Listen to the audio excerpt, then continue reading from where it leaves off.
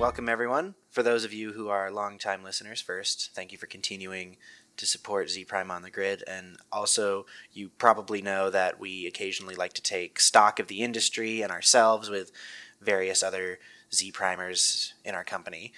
You might remember we did something similar with the research roundup or our end-of-year reflections. With ETS 19 in the rearview mirror, we're back to talk about how we're looking forward and what we're looking forward to. I've got two good friends and colleagues here to lay that out. As always, co-host Aaron Hardick is here. How are you doing, Aaron? I'm doing well, Dylan. Always excited to kind of check in on the year to see how it's going. It's flying by so fast. So I'm excited to be talking with you and Jason today about some of the things that have happened and then some of the things that we also think are going to happen as we finish out the rest of this year. It is going by really fast. Maybe we're getting older. That's a scary thought. We also have Jason Rodriguez, co-founder and CEO of Z Prime here. How are you doing today, Jason? Hi, Dylan. I'm doing great. Great to be back here talking with you and Aaron. And yeah, especially off ETS 19, there's a lot of things are rolling through, I think, all of our minds, and we're looking forward to the discussion today. That's good. Jason, I know we're 5 months into 2019 already, but because ETS is basically like a culmination of everything we've done as a company over the past year, it feels like, at least as far as Z Prime's concerned, our new year really begins now. What are Z Prime's goals for the coming year in terms of philosophy and new ideas we're bringing? Yeah, that's a great question. And I've kind of break this down into probably three or four parts. Going forward, so a lot of this, yeah, you're correct. I think ETS is that springboard for us in terms of what we're doing next, but also drives a lot of our focus in terms of what we're doing and how we're doing it. So a lot of I think you're going to hear about from Z Prime, which is probably not new. I think it's just going to be elevated. Is a conversation about co-innovation and creation of new ideas, new business models or policies with your customers and stakeholders. And coming out of ETS 19, I think that was one of the underlying things I heard a lot of in the discussions, that you have to be able to not just move fast and also take risk and fail and all those things, but you also have to come up with new ways and uncomfortable ways of creating new services, new ideas, and even policies. So traditionally, a lot of times when a product's created, you do not see it until the producer of that product. Coming up is also, we're going to get a chance to drill down on some topics that have been top of mind at Z Prime for a long time, and one of those is sort of this energy storage and solar nexus conversation that we see a lot of interest growing in really fast. And we're going to be able to have that conversation from a new event that we're launching through an acquisition called Solar Storage Fest. That's coming up in August, and for the first time, we'll really get to take that conversation, bring it to life, and with the Z Prime flair. But it also allows us to, I think, take a topic that is touching several industries, not just transportation and energy industry. It's also going to touch the way people communicate and connect as you give people the ability to have new services and sort of go off grid in a much easier way. So we're really excited to be able to elevate that conversation. Thirdly, I think this kind of centers around our smart city, smart community focus, this concept of mobility that's happening in real time, really fast, whether it's Uber and Lyft and some of the heated conversations that they are having around their IPOs. If you look at the way they're trying to deal with accessibility, you have a lot of eyeballs on these things. But we really think whatever happens with the policy conversation, when they IPO, from e-scooters, even urban air transfer, as more drones start to take flight and be used for delivery service, we really think that this conversation is going to be high, and we're going to be able to have that conversation here at Z Prime. And then I think the other one is privacy is going to continue to be extremely important amongst consumers and businesses as well. That's kind of how we see Z Prime really focusing on, not just in terms of the topics, but also building some content, new events, and some new ideas around in 2019. Aaron, we made some trends predictions at the start of 2019. Now that we've hosted 3 events ourselves, and you've been to even more, what trends are revealing themselves to be the most important of 2019? Where haven't we been looking that maybe we should? It's a good question, Dylan. And we talked about a few things when we were kind of laying out our predictions for 2019. But I'm going to talk about 3 today. And I think that these areas are being focused on and have a lot of attention because we haven't quite figured out what exactly we're going to do with them. First of all, we talked about storage and its impact on the market. We're seeing a lot of utilities struggle to figure out what to do with storage, whether that's on the residential side, trying to get homes to adopt storage and then aggregating them and controlling them to act in a way similar to a centralized generation plant. And then we're also seeing storage in the wholesale market where you have competitors bidding to put solar in storage in the wholesale market and kind of act as traditional baseline generation. So we're seeing a lot of different markets try to figure out how to handle storage, and utilities and policymakers are still working through these things. So there's a lot of attention there. It's happening in different ways across North America. That's why I'm really excited that we are launching the Solar Storage Fest, because there's still a lot to be figured out in this area. Another thing that we talked about was IoT, and this kind of goes back to more resources on the distribution grid. We're seeing homes adopt smart thermostats, and utilities are partnering with third parties to look at ways to control those thermostats to optimize the distribution grid. That's happening, again, in different ways across different markets.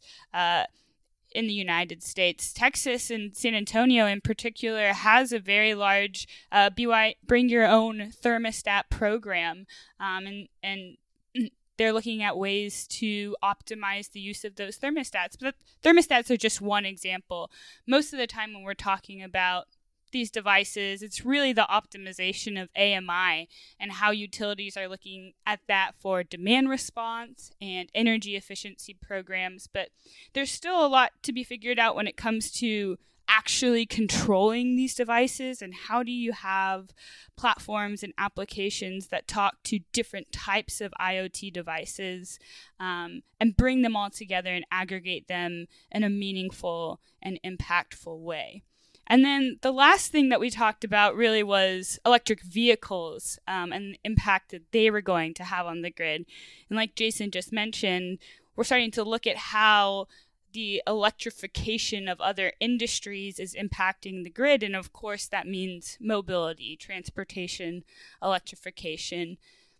EVs are causing a lot of debate, again, on the policy side, figuring out how to incentivize, if to incentivize people to adopt electric vehicles. So still, just a lot of these things are being worked out. And I think, storage, IoT, and electric vehicles are very hot topics in the industry because they have such a big ability to impact the business model of utilities. So those are the 3 areas that, we predicted would be hot topics. They are hot topics, and I think that we should revisit this again at the end of the year to kind of see where we've gotten to at that point.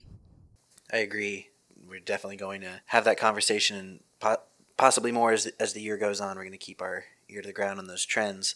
Jason, we crowned a new Thought Leader of the Year, Gil Quinones, the CEO of NYPA, who was on the show a couple weeks back. And the bar continues to be raised by leaders in this field. We don't need to get into the who is an early contender, nitty-gritty or whatever, but just what qualities are we looking for in our industry leaders for this coming year? Yeah, I think it kind of boils down to kind of who is implementing big ideas, and then who's able to, and do these ideas have global and industry impacts, and then at the same time, how are they kind of engaging with their community? And that's really, really hard to do. You can usually do one, but it's hard to do others, and especially in such a highly regulated industry. So to me, that's kind of what what I look to. So I'll go ahead and throw a few contenders out there just because I've seen these folks, at least this one individual, been out there for several years. And it's not a big utility, but what they've done is continually to be 2, sometimes 5 years ahead of what some of your larger folks do it. And I would say what Mary Powell is doing out in Vermont is probably one that I'd say it would be a big contender in terms of she's been implementing big ideas for several years now. And speaking of storage, right, is one of those things she was ahead of the game on, and she's super in tune with what her community and listening to her community. So I'll throw Mary Powell out there as my first one who has been doing and putting in the work for a long time. And unlike some of the bigger utilities, they do not have these big funds to pull from. They have to be very creative in how they implement these big ideas. So that's probably a different angle than we've taken in the past. But just when you look at year after year, who's continually to push the envelope, that's the one that sticks out to me. Jason, you mentioned Green Mountain Power, and actually, last week they introduced a new pilot to use battery storage systems as meters. So they partnered with Tesla to put batteries in every home. So 250 customers enrolled in the utility program, and so this is just one of those things. You just talked about she was ahead of the curve on storage again. So they're doing it again. She's continuing to deliver these innovative pilots that I think will end up being really impactful. Whether or not they work out is a different story, but the fact that they're at least getting it out there and trying it is a big deal. Yeah, I completely agree. And 250 is a lot, especially when you compare to the size of the community they serve. They're not small by no means, but that's a whole getting a whole community to agree to try something very new. Again, hats off, and I would tip her as Green Mountain Power as an early front runner, Dylan. So please come on the show, Mary. We love you. So I have a question for both of you. Aaron, we'll start with you. What is one thing you've seen or heard that makes you optimistic about the coming year in this industry? And what is one thing that's got you scratching your head in like confusion or frustration? So I think what I'm optimistic about is we're seeing utilities start to talk about how they are aware that maybe they previously didn't have the best understanding of customer preferences and how their customers were expecting them to deliver an experience. That typically is a very big challenge for organizations that exist in an industry that does things the same way for a long time. For them to start to come out and talk about how they really looked at this problem and recognize it as a significant problem, that encourages me because it shows that they're thinking about it and they're thinking about how to solve this issue of disengaged customers. So that's what I'm really looking forward to, or that's what encourages me. The one thing that has me scratching my head, and I don't know if scratching my head is actually the right term, the one thing that concerns me is there is somewhat of a disconnect between how to achieve a fully digital entity and what is realistic today. There is still a lot of tension between operational technology folks and informational technology folks within utilities on agreement and how to move forward with digital strategies. You have a lot of the operations people saying we can't do this, this, and this because of our experience for these reasons. But then you have some of the IT side saying, well, this is what's next and this is how we need to achieve this long-term strategy. There still is significant challenges in that area. So that's what kind of has me, that's what I would say is a big focus of mine right now, trying to figure out why those challenges are so prevalent and how do we start to work through them. I agree very much with your assessment there, Aaron. There's a phrase I learned when I worked in customer service, which was always find a way to yes. And I feel like oftentimes in this industry, people are always trying to find a way to know. There are lots of solutions, but there's always, a reason why that we like that solution, but there's a reason why we can't do it and that sort of thing. So I think getting over that is a big part of that. Absolutely. Jason, what about you? What's something that's got you optimistic and one thing that's got you raising an eyebrow? Yeah, thanks. Thank you. And I think Aaron's a great point, especially that last one. And that's a big conversation going on. But what really got me excited is that I think this is the first time, I don't know if I'm looking harder or paying more attention, but I feel like the citizens really understand that they have a role to play in this. From your traditional citizen who's never thought twice, not just about energy or infrastructure, we see that increasingly happen. I think some of the movements we've seen with, I forget the, taking place with some of the students actually walking out about climate change, and that's interesting. You have a student-led type of movement going on, which is part of a broader educational outreach, maybe driven some by the political sphere a little bit, but either way, however it got there, I think I'm very excited to see that we know we have a role to play.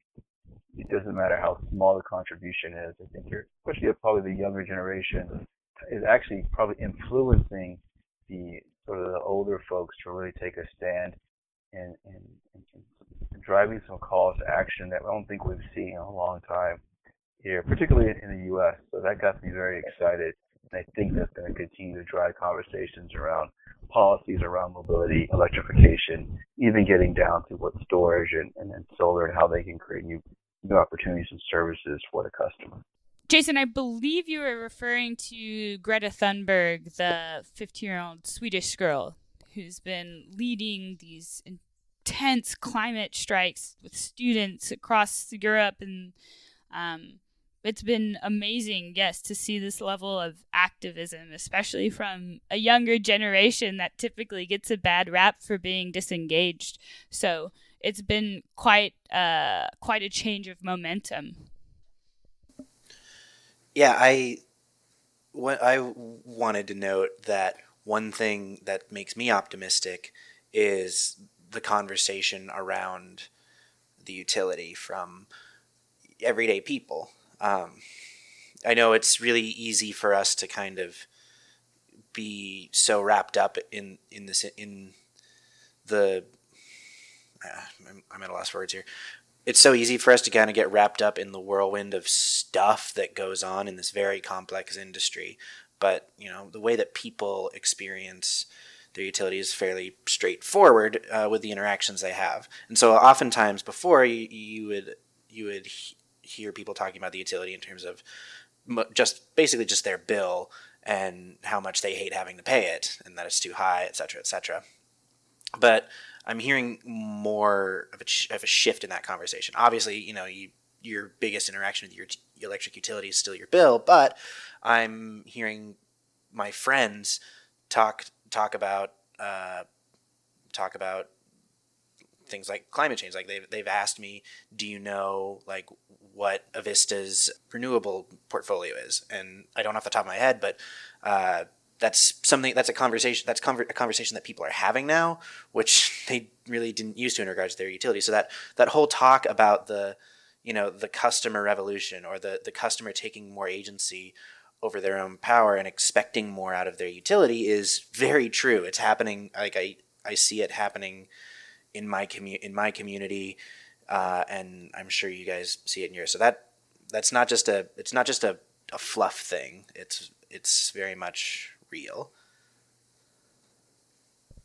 But I will say to that point, Dylan, we are seeing more people talk about utilities in their daily lives, but also because utilities are being pushed more into the spotlight. We have the PG&E wildfires putting a utility in a spotlight for not so great reason. We had that large transformer fire in New York where people literally thought that an alien ship was like landing in New York because of that obnoxious, crazy blue light that was coming from that transformer fire. So it is happening, but it's happening for good, and also not so great reasons. Yes, not all publicity is good publicity. unless you look at it through the lens of, yes, these are not good reasons for people to be discussing utilities and having them in the news. But if people are made aware of these sorts of things, then that again gives them agency to push for their utilities to do better, to pressure their regulators into setting appropriate limits so that these things don't happen, or for them to pressure their utility into adopting better practices. But I agree, it's not always good to have people talking about you if they're talking about you for, I guess our equivalent up here would be killing the fish. So Jason, what was the thing you had that you're a little more concerned about? Yeah, I think this might be more of a pet peeve, but given that we are an analyst firm too, so we live by the sword, die by the sword. So I can't knock it too much, just to be honest. But I think just the fetishization or the marketing aspects put into some of the advanced technology, I think this has been going on since probably the beginning of time. But I see it playing out a lot now, especially with some of the bigger companies between IoT. We had it with smart grid, we had it with digital grid. We're starting to see this both with autonomous technology, even AR, VR technology, and AI is probably the one where you see companies most guilty of just slapping an AI tag on something. And then blockchain, I think that was probably more a year ago, but that's still pretty prevalent. So I guess it's not, the technology is not kind of my where the frustration lies. It's more of how we're using it to sell the technology. Because I think at the end of the day, these technologies have a key role to play in the right situation, given the right problem they could help solve.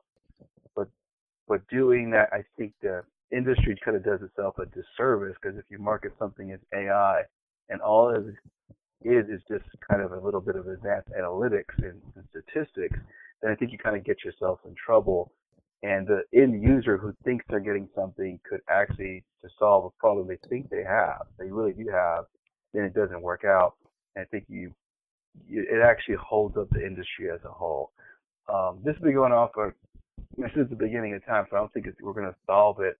But as a research company, I think this is kind of our job, is to separate where those applications are really being used, right? This is how we can actually help with this, and actually say this is a good use case and application of blockchain or AI in utilities or autonomous vehicles. This is really autonomous, not semi-autonomous, or whatever the definition is.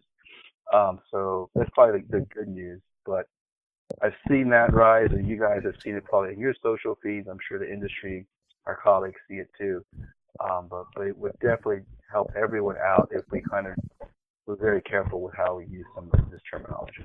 So you're saying I shouldn't sell my Excel macro as AI? Yeah, but I have a feeling that's happening though. I mean, it's a great example of, I think, someone packaging up what they called analytics 2 years ago and calling it AI today. Because there are real AI people out there doing amazing work, and it kind of muddies the waters. But hey, I can't knock the marketing side of trying to sell something, I guess. But I agree with you, Jason. This is definitely something that we're seeing. It's a problem. It kind of comes to light in two different ways. A utility has a problem that they need solved, and they're buying the wrong technology because they thought it was something that it wasn't.